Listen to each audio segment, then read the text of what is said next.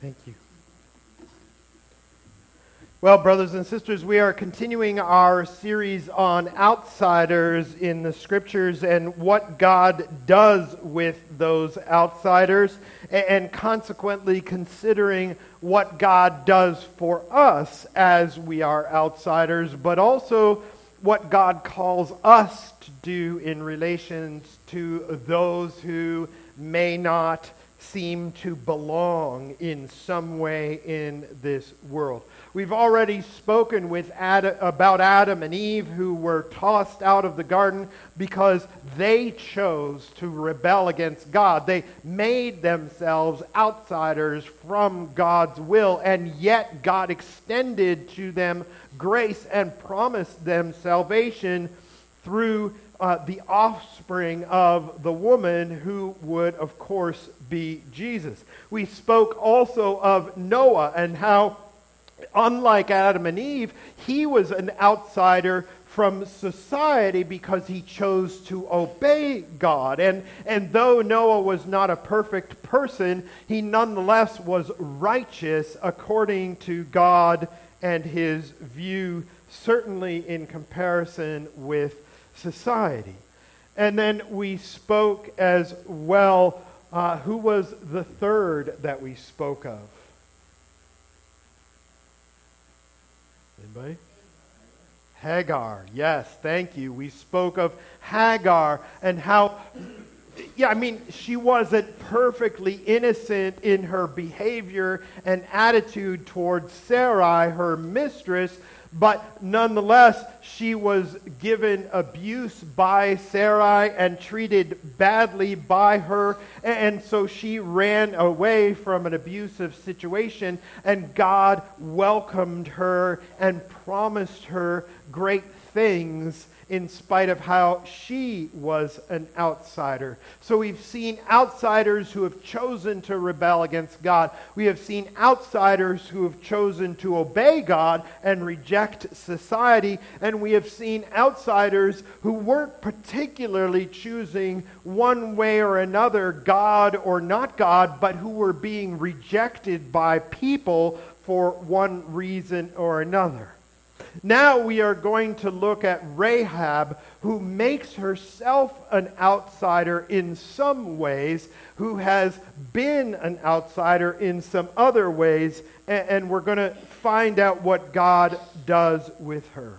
So I would invite you to turn with me to Joshua chapter 2. Joshua chapter 2. We're going to read the whole chapter here. Now we have to remember there are a whole bunch of contextual things that we need to be aware of, but also there are some difficulties that we need to acknowledge and be aware of in the story of Joshua, right? And truth be told, there are some difficulties throughout the Scriptures that we have to confront and be aware of. Not that the Scriptures are wrong by any stretch of the imagination, but we need to be honest about how difficult some of the aspects of the Scriptures are. So, for example, when we talk about the plagues of Egypt, right, we get to the point where God gives the plague of the firstborn sons. And God essentially sends the angel of death to slaughter the firstborn children and cattle and so on of Egypt. That probably shouldn't be an easy story to deal with. Of course, God is right and righteous and holy and just and has good reasons. And even if we don't understand those reasons, we need to remember our place in the story, but it probably shouldn't be all that easy for us to wrestle with. Similarly, when it comes to Joshua, Judges, we need to remember and acknowledge that what God commands the people of Israel to do, to the Canaanites and Hittites and Perizzites and Jebusites, all the ites, right? It probably shouldn't be a story or a series of stories that is entirely comfortable for us. It doesn't mean that we question God and his actions. It doesn't mean that we put ourselves above God as if we could judge God. No. But we probably shouldn't just gloss over them either and just say, oh, well, yeah, fine, whatever, right? Because questions of genocide, which is what God seems to command the people of Israel to do, should be questions that we wrestle with. In a similar manner, but on a much smaller, more intimate scale, we should really examine how we look at this story of Rahab and what happens there. So as you know, Joshua and the people of Israel are just the other side of the Jordan River, about to go into the land of Israel, but they want to send in spies. Earlier, remember, Moses had sent in spies to check out the land of Canaan and check out what was going on in there. And those spies had returned and said, wow, it's amazing, that land, but we're terrified of the giants who live there. Right? And so as a result of that, the people of Israel didn't go into the land of Canaan and wandered the desert for another 40 years. But Joshua, he was one of the two spies who said, no, we can do this. God has called us to do it, we can do it. And so partly as a reward for that, Joshua's faithfulness, Joshua has been appointed the leader of the people of Israel after Moses' leadership. So Joshua, son of Nun, they're back at the borders to the land of Canaan. Joshua, son of Nun, secretly sent two spies from Shittim.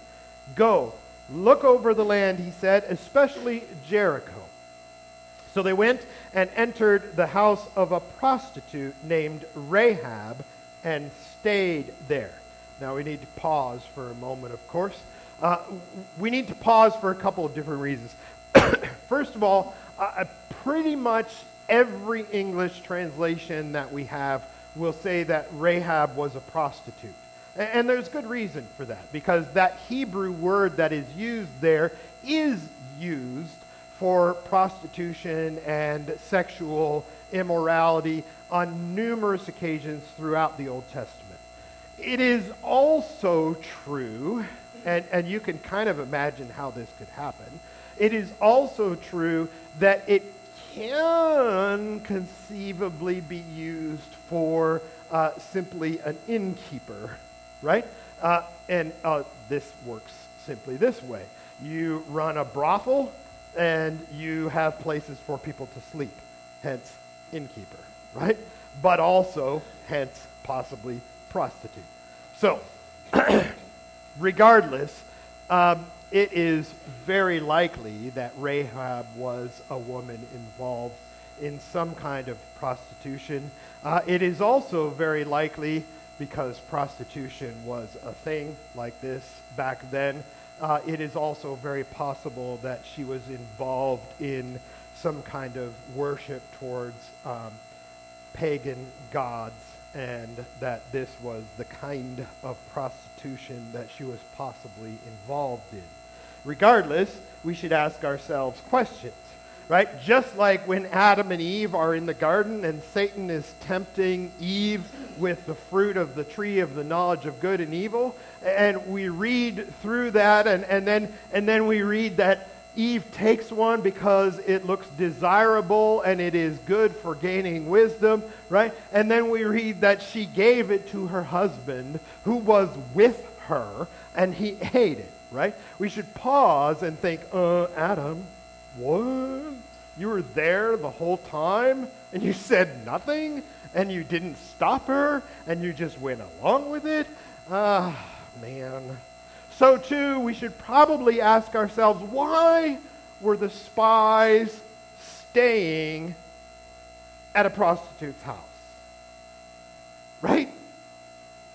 They were sent by God's chosen leader, Joshua, to spy out the land, not to have a nice night. Right? This wasn't what they sent for. Regardless, and we don't know exactly what happened there or anything like that, regardless, that's where they stay. The king of Jericho, somehow he finds out, right? The king of Jericho was told, look, some of the Israelites have come here tonight to spy out the land. So the king of Jericho sent this message to Rahab, bring out, obviously somehow, right? They found out that these spies were sent and they went to Rahab's house. So he says, bring out the men who came to you and entered your house, because they have come to spy out the whole land. But the woman had taken the 2 men and hidden them. She said, yes, the men came to me, but I did not know where they had come from. At dusk, when it was time to close the city gate, they left. I don't know which way they went. Go after them quickly. You may catch up with them. But she had taken them up to the roof and hidden them under the stalks of flax she had laid out on the roof. So the men set out in pursuit of the spies on the road that leads to the fords of the Jordan, and as soon as the pursuers had gone out, the gate was shut. Before the spies lay down for the night, she went up on the roof and said to them, I know that the Lord has given you this land, and that a great fear of you has fallen on us, so that all who live in this country are melting in fear because of you. We have heard how the Lord dried up the water of the Red Sea for when you came out of Egypt, and what you did to Sihon and Og, the 2 kings of the Amorites east of the Jordan, whom you completely destroyed. When we heard of it, our hearts melted in fear, and everyone's courage failed because of you. For the Lord your God is God in heaven above and on the earth below. Now then, please swear to me by the Lord that you will show kindness to my family, because I have shown kindness to you. Give me a sure sign.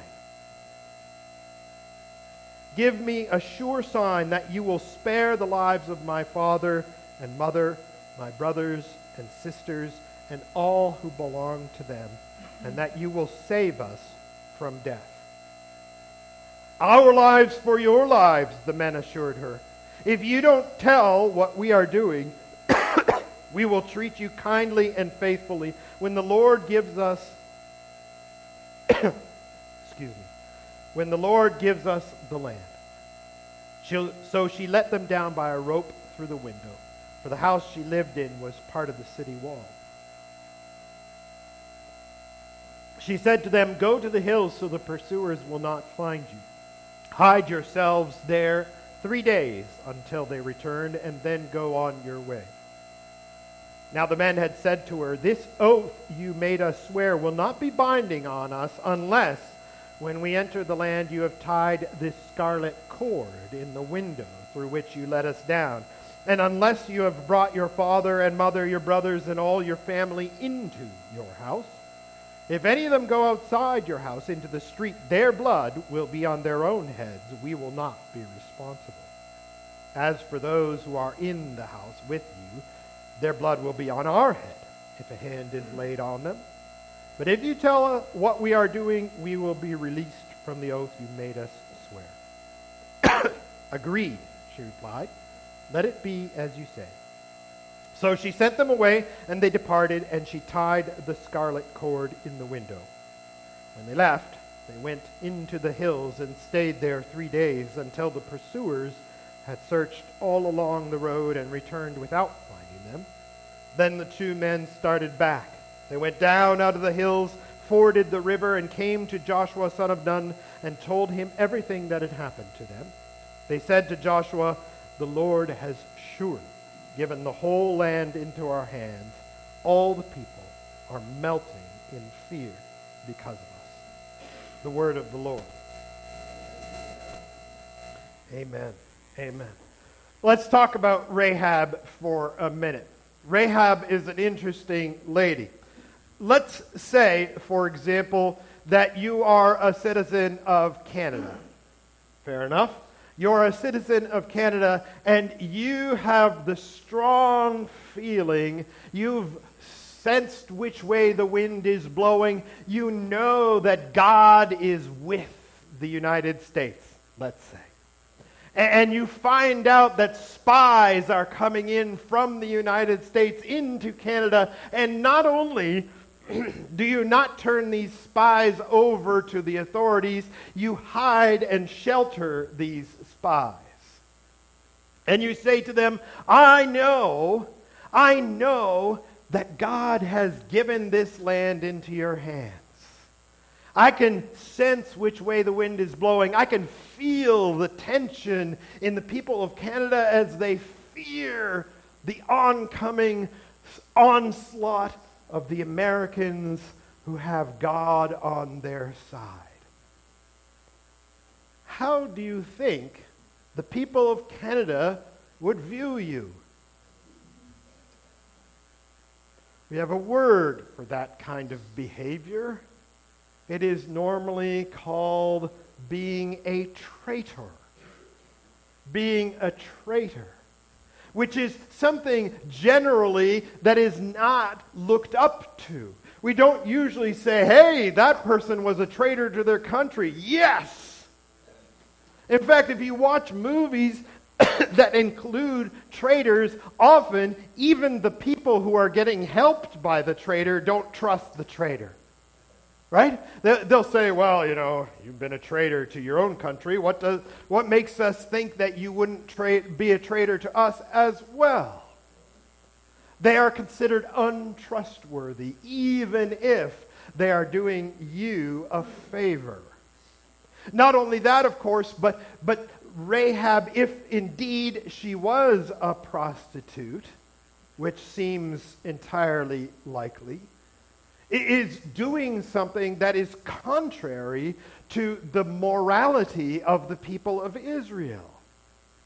God says clearly in the Ten Commandments, you shall not commit adultery. You shall not just go about and have intercourse with anybody whom you want. It's not how things should be done. Not only that, but often, as we have learned over studying the Scriptures for many, many years, often these prostitutes were often connected with the worship of pagan foreign gods.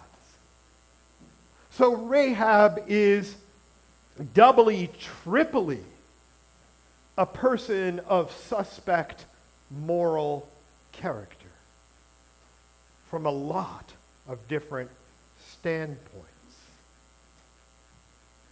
And then, if we think about this story carefully, we find out that Rahab lies to the authorities. Lies to the authorities in order to betray her own people. She's a traitor who lies to the authorities in order to turn them over to a foreign power. Right? It's a little, if we think about it, a little like Samuel going to anoint David as the king of Israel while Saul is still on the throne. And Samuel says, what am I going to say to people when Saul's soldier or Saul himself comes to me and says, what are you doing? Right? And God says to him, well, tell them that you're going to go sacrifice with Jesse. Which is true. Right? But what do we do with that? Well, this is part of the interesting thing. Because what does God do with Rahab? What does God do with Rahab?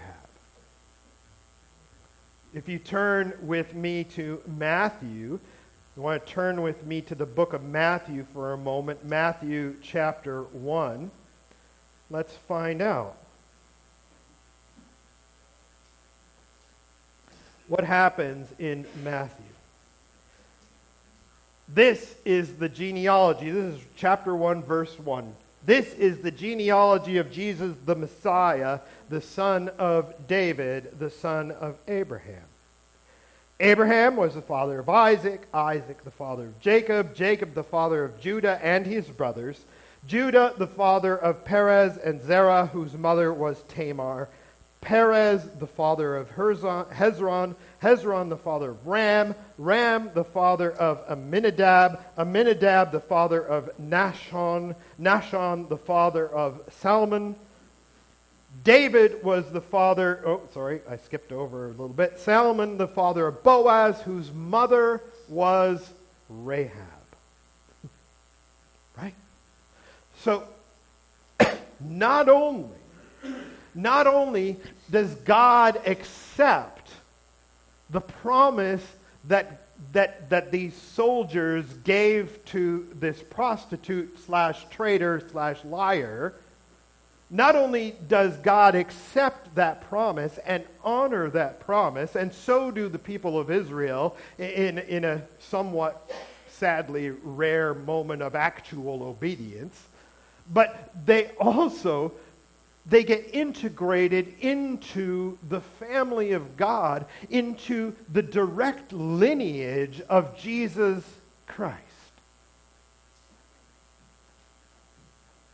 And so, once again, we see an outsider who is not left outside.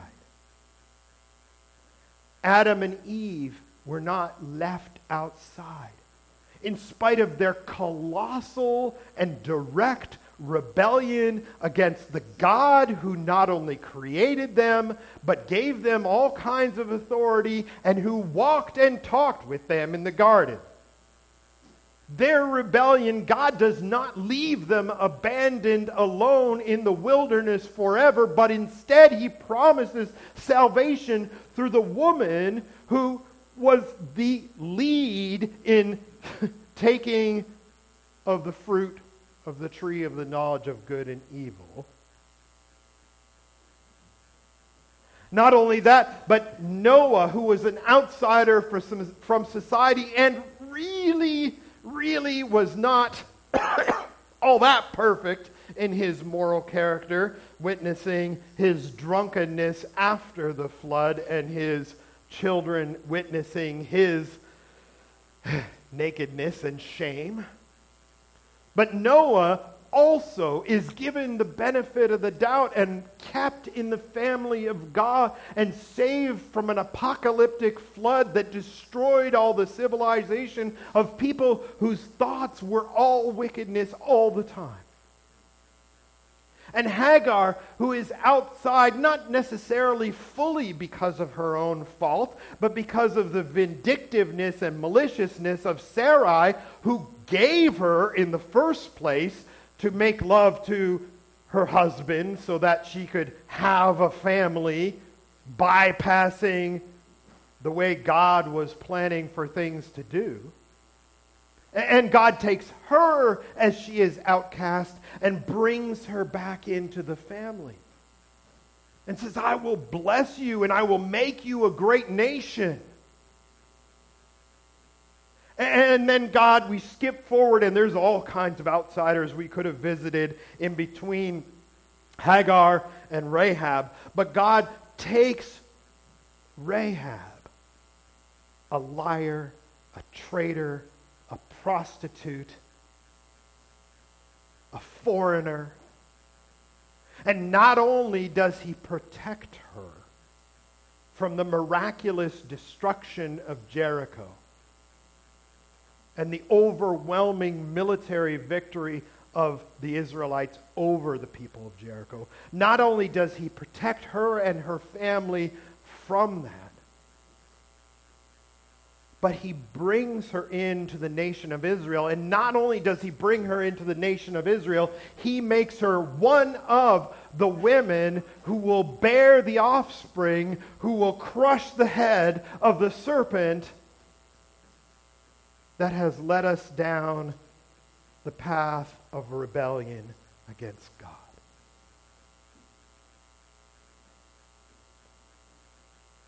So what do we do with that? What do we do with that? There's a few things we need to do with that. And I would say, forgive me if I sound like a broken record, but But this is a message that is so hard for us to get, and we are so good at ignoring it that it bears repeating. We need to remember, first of all, that we are no different than Rahab. My particular outwardly expressed sins may not be or may not have been exactly the same as Rahab's, but I am a sinner who has been redeemed only through the blood of Jesus Christ. And so my sins are no less than hers. No less than hers. And so I need to be just as grateful to my God for his salvation for me as Rahab was when her family was saved from the destruction of Jericho, was welcomed into the family of God, became part of the special nation of Israel. I need to be grateful in that way too. I need to be humble in that way too. I can't walk around like Paul was tempted to do, saying, look at me, I'm Pharisee of Pharisees, Israelite of Israelite, right? I'm like the man. Can't do that. But because it is through no fault or no goodness of my own that I am embraced into the family of God. Secondly, we need to remember and not forget that God's love for the outsider extends not only to Rahab, not only to Hagar, not only to Adam and Eve, not only to Noah, but extends to all the outsiders. Everyone who's a prostitute, everyone who worships pagan gods, everyone who's a foreigner, everyone who's a liar, everyone who is different from us in whatever way is loved by God. They may not yet accept that love, and perhaps they never will accept that love, and God's not going to force them to accept that love, but they are loved by God, and there is nothing that can change that. Just like my father-in-law said to me long, long ago, Dan, there is nothing that you can do to make God love you any less, and there is nothing you can do to make God love you any more. He just loves you. And so we need to remember that the love of God extends to all the outsiders. No matter what they look like, no matter what they have done, no matter what their past is, no matter what their nationality, no matter anything you can name, no matter what, God loves them. And then, along with that, we need to remember that it is not God alone who loves them, but we too are called in his name to love them. Tell you a story from long, long ago in my past. Long, long ago when I was going to university at Trinity Western University in Langley, British Columbia, we would often go on Friday evenings to downtown Vancouver. And I don't know how familiar you are with Vancouver, but East Hastings Street, which is in sort of that downtown area, is generally considered to be the worst, most depressed, most difficult, most homeless, it's messed up downtown East Hastings neighborhood. Lots of drugs, lots of poverty, lots of homelessness, lots of struggles. And we would go and we would do street evangelism. And it was great because the street evangelism that they were talking about was not going around handing out leaflets and saying, on the street corners, do you know the love of God? And just sort of letting people go, right? No, it was building relationships with people who lived in that area. We would sit down and we would have a meal with them. We would buy them dinner. I remember there's a restaurant down there, I don't know if it's still there, called the Ovaltine. Seems like a very strange name for a restaurant, but what can you do? Anyways, so I remember one time I bought spaghetti meal for a gentleman who was on the street who was very, very hungry. And he had been hungry for so long that he could literally we sat down to eat with him, and he could literally only eat 2 or 3 bites. And he said that he was full, stuffed full, because his stomach had shrunk into nothing, and probably his drug use had messed up his ability to digest food and eat and so on. And he was just, it was terrible. And then, during that same time in that same restaurant, we went over to talk to a lady who was sitting by the counter. and my partner and I, we went in pairs, a man and a woman. We went in pairs to make sure everybody was safe and everything was done properly and so on. And we just were talking with a lady, and she reeked of alcohol, and she was clearly a woman who did things that probably she never would have dreamed of doing as a child growing up. Certainly something that her parents never would have wanted for her. And she reached up and grabbed me in a place that I don't want anybody to grab me in, really, and said, "What about you, big boy? Are you looking for a good time?" And I had to, I wanted to have a shower for like hours and hours and hours after that. But at the same time, I had to remember that my Jesus, who loves me, loves her. And it doesn't matter. In some ways, right and wrong, that does matter. What you do does matter in some ways. But as far as the love of God is concerned, God loves her no matter what she has done. Even as she sat there smelling of alcohol, doing things that I would never want anybody to do to me, she's a beautiful image bearer of God.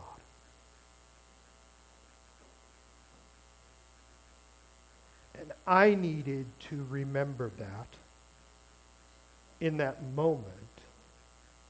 And we need to remember that with all of the people with whom we come into contact.